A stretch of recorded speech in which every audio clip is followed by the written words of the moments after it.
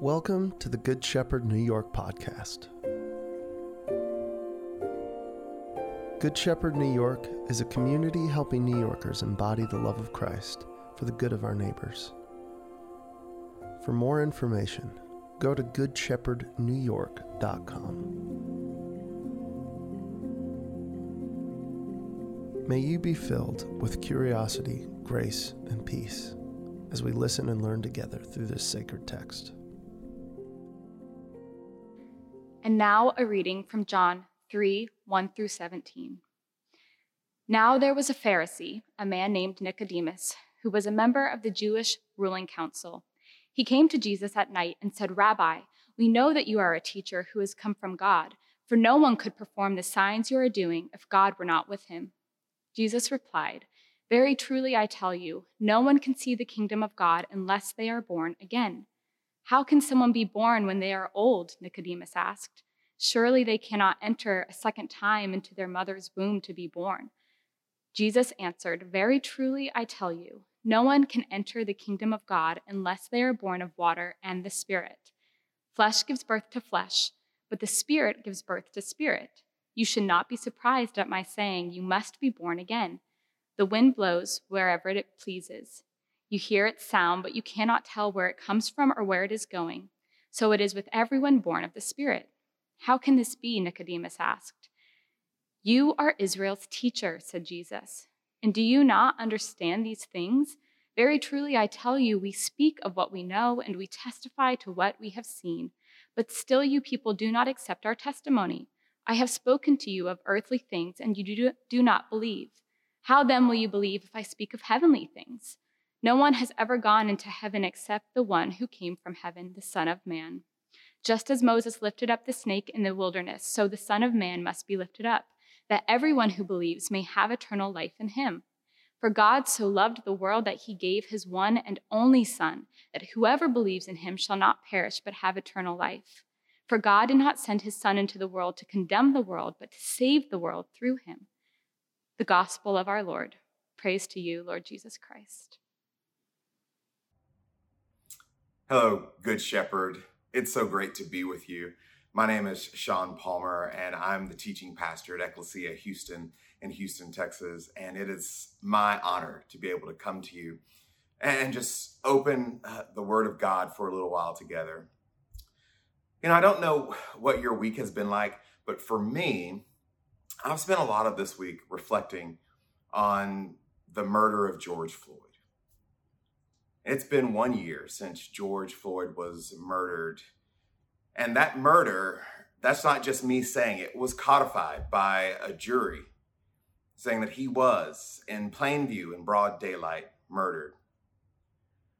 And in the aftermath of all of that, there are so many protests and so many conversations from people all over the world. I received calls and messages from folks who had listened to me, particularly my white Christian friends who had listened to me talk for 20 plus years, 30 years, about just the general unjust treatment of Black men and women in our country. And they came to me to apologize for not believing the things that I had shared with them, the things that other friends of color of theirs shared with them. And it's been 1 year since we all watched that horrible video for 9 minutes. And George Floyd, his story is unique in the fact that it resulted in murder, but it's not unique to the general mistreatment that so many people of color in America and, the truth be told, around the world experience. And so much of that has been walked across and marginalized, ignored by so many people who call themselves followers of Jesus.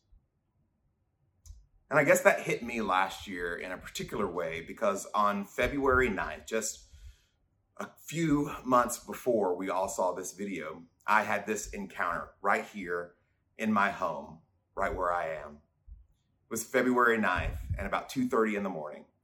My home security system, our alarm went off and I was out cold. I didn't hear it at all. Nobody in my house heard it at all. And I didn't also hear my telephone sitting right next to me on the nightstand. I didn't hear that go off. And it was ADT, it was our security company calling to tell me that our alarm was going off. And so what happens is when the alarm goes off, you know this, you've probably experienced this, the company calls you to see if everything's okay. And if you don't answer, if you don't give the right password, they send the police. Well, I heard the phone on its last ring and I picked it up. And all in all, it was too late. I tried to call back, but I couldn't get anybody. And then about 20 minutes later, I saw a flashlight wandering around my backyard, just out there. And I expected this. I actually stayed up because I knew the police were going to come. There was no way for me to stop them from coming. And then a couple of minutes later, I saw that flashlight at my front door, and there was a knock on my front door. So I turned all of the lights on downstairs in our home. And by our front door, there's a side light where I can see out and whoever's at the front door can see in.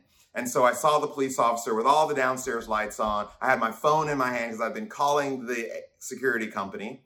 And I put my phone down. I showed him that it was a phone. I put it down because it had just been a few months before this incident that Tatiana Jefferson was shot by a police officer in her own home. And this is one of the things you might need to know about my neighborhood. In my neighborhood, there are no white people in my neighborhood, except my wife. She's the only one who lives here. Well, she was the only one who lived here then. We've added some more. It's become more diverse that way. And so I put down my phone and I waved to the officer, walked slowly to the door and opened the door. And he asked me if I was the homeowner. Well, that seemed like a perfectly legitimate question, but I didn't think at the time that there were many robbers who broke into homes wearing San Antonio Spurs pajamas, but you never know. So I just went along with it. And he asked me if I could show him my ID. And I was just right over there at that door. And I went and got my ID and gave it to the officer. And by that time, my wife, Rochelle, had gotten out of bed and she was standing about 8 feet behind me. And the officer looked past me and asked, "Ma'am, are you okay?" She said that she was. And the officer looked back down at my ID and asked me, he said, "Sir, do you have any warrants out for you?"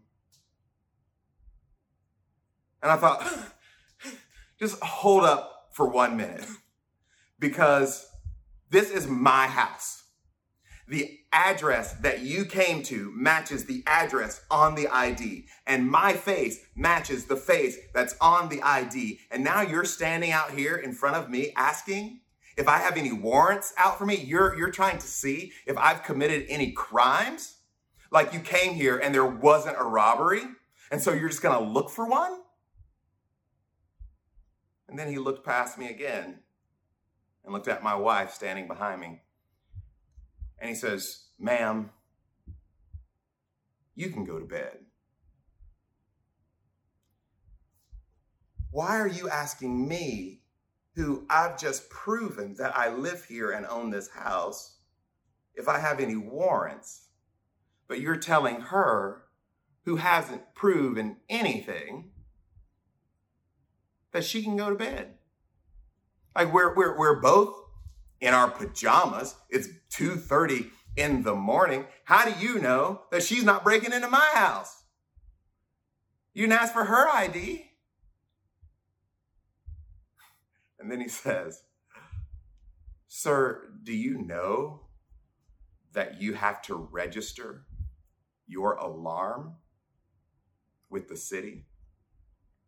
Now, this is a question that I have never heard before in my life. I never knew that. We've had alarms for 25 years in our homes. I've never heard this in my life. Turns out that it's true. It just wasn't known to me. And then he says, "Do you realize I could give you a citation right now?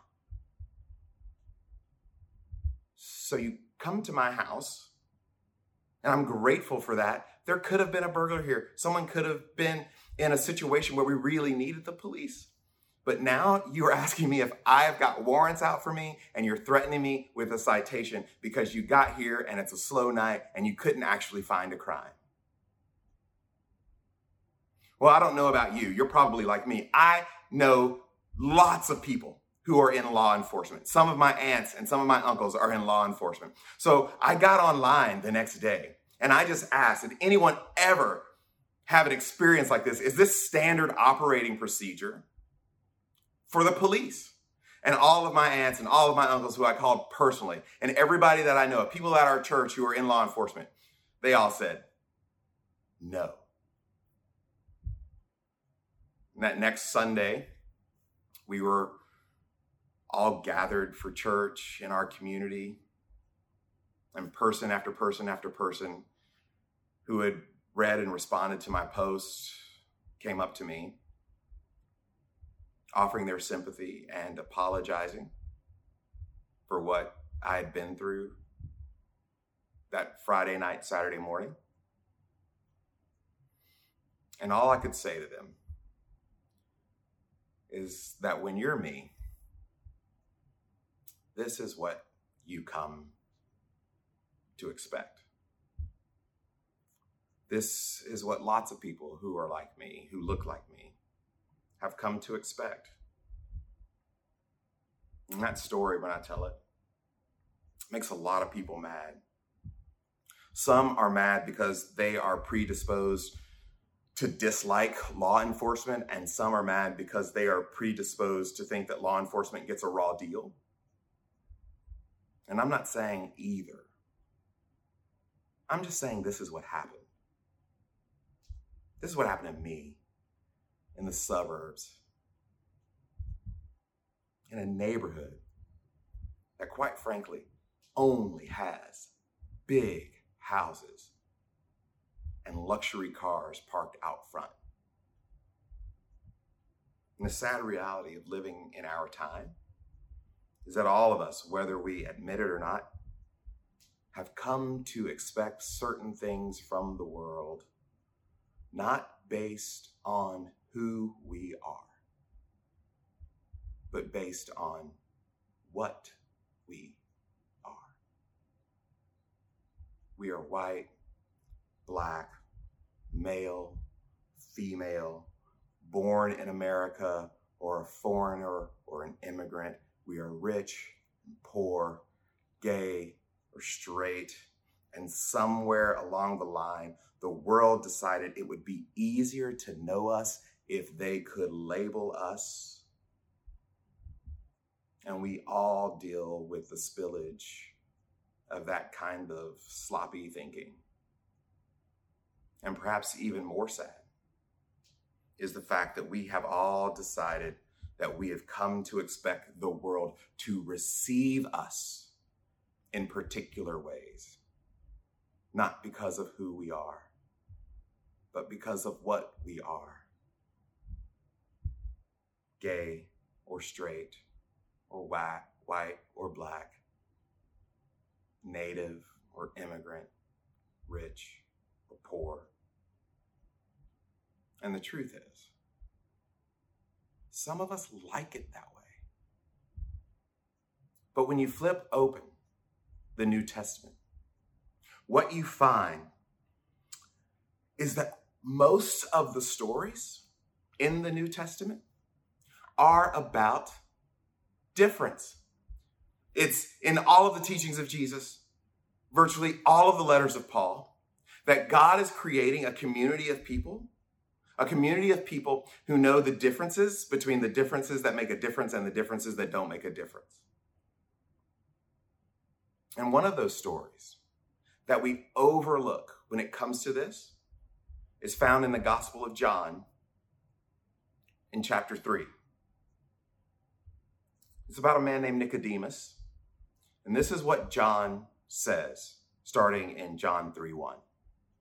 He says, "Now there was a Pharisee named Nicodemus, a leader of the Jews. He came to Jesus by night and said to him, 'Rabbi, we know that you are a teacher who has come from God. For no one can do the signs that you do apart from the presence of God. Okay, so the beginning of this story, this is not weird at all. People are coming to Jesus all the time. People are coming to Jesus to hear Jesus teach or to be healed or to see a healing. They want to see the miracle worker. They want to figure out what all of this is about. This is not odd at all. What is odd is that John wants us to know exactly who Nicodemus is and when and why he comes. Like, there's a lot of detail right in those first few verses. There's a lot of detail about Nicodemus and when he comes. Nicodemus is mentioned by name, and not everyone who comes to Jesus in the Gospels is mentioned by name. John also wants us to know that Nicodemus is a Pharisee. John wants us to know that Nicodemus is a Jew, but not just any Jew, that he's a leader. And John wants us to know that Nicodemus comes at night. And here's what John does. He doesn't tell us why. He doesn't tell us why he wants us to know all of this. Think about it. What teaching of Jesus is dependent upon the time of day that Jesus gives it? Like this can't be incidental. Look, I'm a writer and a speaker and a speaking coach.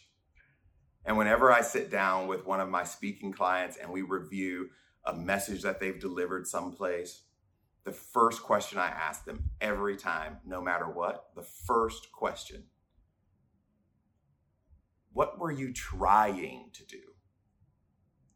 Because if I don't know what you were trying to do, I can't tell you whether or not you did it. John, what are you trying to do? Why all the detail? Why do we need to know this? Nicodemus is a Jewish leader who comes at night under the cover of darkness where no one can see. And then Nicodemus says this to Jesus. He says, Rabbi, we know that you are a teacher. Well, we know that you know that he's a teacher because you just cited rabbi. He just basically said, teacher, we know that you're a teacher. Teacher, we know that you are a teacher, but what kind of teacher? The teacher who has come from God. For no one can do these signs that you do apart from the presence of God. Now, here's the weird thing. So what? Like, just imagine for a moment that you're walking down the street and you meet Meryl Streep or you meet Tom Cruise, and then you were to say to them, hey, like, we know that you're an actor. Okay. Like, imagine you meet Tom Hanks and you say, hey, we know that you're an actor and you clearly have a gift from God. Well, why say that? I mean, it's nice. It's encouraging. But you came to Jesus at night to say this? The message actually has no content besides encouragement. What's going on? Why would you say that? And then Jesus responds, very truly, I tell you, no one can see the kingdom of God without being born from above, which is a lot more than I would have said. Like if somebody came to me and they said, we know you're a teacher. We know that you're from God. We've seen you do some cool stuff. You know what I would say? I would say, thanks. It's late. It's time for me to go to bed. But Jesus says, very truly, I tell you, no one can see the kingdom of God without being born from above. What does this have to do with anything? Like Nicodemus has asked no question. Like there has been no query. There's no topic. Jesus just launches into this thing about the kingdom of God. Have you ever, maybe you've had this experience. Have you ever watched a political debate and the moderator has spent a lot of time carefully crafting a question that's really important to the people that this candidate is asking to vote for her or asking to vote for him. And then the candidate just launches in to this thing that doesn't have anything to do with the question that was just asked. Well, that's Jesus here. Nobody has actually asked about the kingdom of God or being born from anything. And I just imagine Nicodemus's face just kind of being like, oh, okay, sure, sounds good. But listen to what Nicodemus says. Nicodemus says to Jesus, how can anyone be born after having grown old? Can one enter a second time into mother's womb and be born? And then the shoe drops.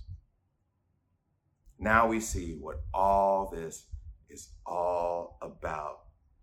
There has been one word used 3 times, and it has nothing to do with anything that Nicodemus has come to see Jesus about. And that word is born. Jesus wants to introduce a new topic for Nicodemus and for us, and it's something that nobody wants to talk about. It's born. How were you born? Well, Nicodemus knows how he was born. He was born a Jew. He was born the kind of Jew that was educated and elevated. He's a Pharisee. He becomes a leader in the community. He has a position in the world because of the way he was born. And the reason that we know that he knows he was born is because he comes to Jesus at night. He comes to Jesus at night when no Pharisee can see him and no leader would go see Jesus, because he knows how it would look to go in the daylight, because he knows how he was born. You ever know somebody who said that the way they were born didn't come with certain advantages and benefits, yet everything they do reflects that they know that the way that they were born actually does come with certain advantages and benefits? Nicodemus knows how he was born. Jesus knows that Nicodemus knows how Nicodemus was born. That's why Jesus brings up what he knows that Nicodemus knows about how Nicodemus was born. Remember, nobody asked. Nicodemus didn't ask. Because the last thing that people who were born with all of the advantages want to talk about is being born with all of the advantages. And Jesus says, just out of the blue, no one can see the kingdom of God without being born from above.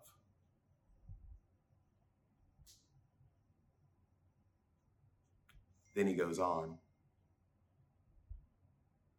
Jesus answered, very truly, I tell you, no one can enter the kingdom of God without being born of water and spirit. What is born of the flesh is flesh, and what is born of the spirit is spirit. Do not be astonished that I said to you, you must be born from above. Whoa, whoa, whoa, whoa, whoa, whoa, whoa, whoa, whoa. Hold on, Jesus. Nicodemus is a Jew. And when you're a Jew, that's all you need to know about the kingdom of God. Remember that promise made to Abraham back in Genesis 12? Birthright is the secret handshake. It's the password. What do you mean? What is born of the flesh is flesh. Well, this is what Jesus means. All the pecking order, who's up, who's down, all of that that you care about, that we care about, all the differences that don't make a difference. Jesus says, I don't care about that. I don't care about the way that you were born, even though I know you care about the way that you were born. And because of the way that so many of us were born, we have come to expect the world to treat us in certain ways. And that expectation is not of the kingdom. It's not from above. Whether you expect preferential and privileged treatment,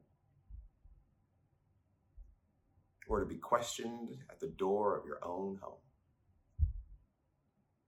You're white, you're black. You've come to expect the world to treat you in a certain way because of the way that you were born. And Jesus says, don't be astonished that in the kingdom, it doesn't work that way. You're male, you're female, you're born in America, you're an immigrant, you're a foreigner, you're gay, you're straight. I know that the world expects to treat you a certain way and that you have come to expect to be treated in a certain way. Don't be astonished. It doesn't work that way here. If you are a part of God's great redemption project in the world, it doesn't work that way with you. And then Jesus drops this 1.2 megaton bomb right in the middle of their conversation. And you've heard it so many times that it's lost its flavor, it's lost its intensity, it's lost its grittiness, it's lost its explosiveness. It's become a platitude and a bumper sticker and things that people hold up in the end zone at football games. It's become a punchline. But when you know what it's talking about, it'll change your world. Because then Jesus says in verse 16, for God so loved the world that he gave his only son, so that everyone who believes in him may not perish, but have eternal life. Hoitos gar agapasen hosteos ton cosmo. For God so loved the world. Everything and everybody is soaked in the love of God. Desmond Tutu says that the love of God is like a fire in winter. You're just there in front of the fire. You don't have to be smart or anything. The fire warms you. Now here's our problem. We don't really like the idea of God loving the cosmos. We like it in theory. But we would really much prefer the idea of God loving the people that we love, which basically boils down to people who look like us, talk like us, think like us, are educated like us, vote like us, see the world that we see it. That's who God should love. And God should condemn all the people that we condemn. And we think that not because we're bad people, but because we know if God loves the world, if God loves the cosmos, then we have to love the cosmos too. And that means if I'm a racist or xenophobic or sexist or a misogynist or a nationalist, if I want the kind of world where some people are here and other people are here, This is not the God for me. Because God is not interested in the way that you were born, and what you've come to expect from the world because of the way that you were born. And the kingdom of God is occupied by men and women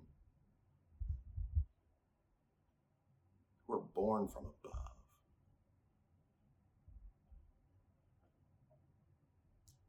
We want to tell the world to get right, which means to become more like us.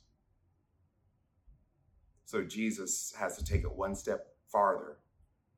In verse 17, he says, "Indeed, God did not send the Son into the world to condemn the world, but in order that the world might be saved through him." Guess what, Nicodemus? Hoitos gar agapasin ho theos ton cosmos. For God so loved the world. And here's what I want you to know, Good Shepherd. God is interested in saving, not condemning. And that we are called to be a part of God's endeavor, God's project of saving.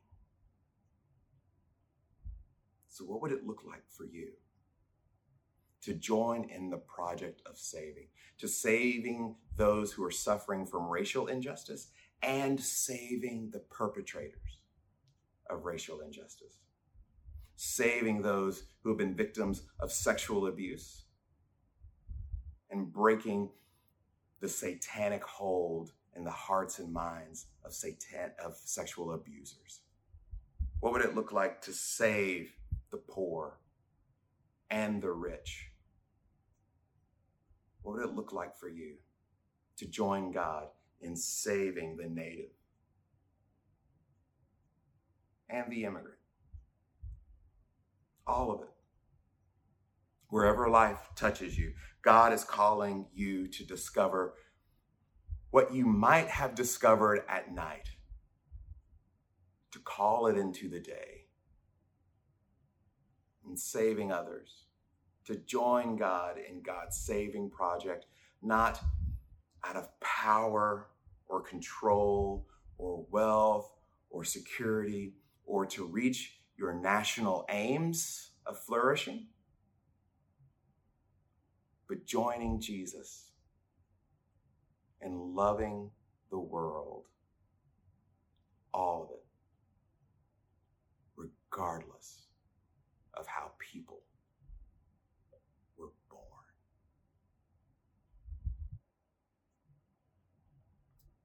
Creator God, be with us as we join your mission to save and redeem through the power of Jesus Christ.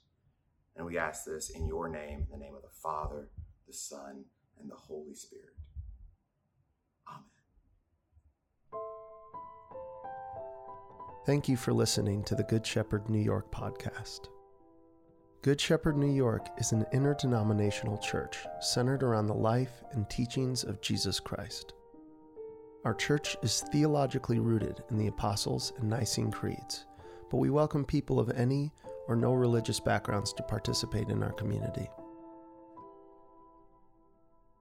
If you would like to support us, please text Good Shepherd NY, all lowercase with no spaces, to 77977.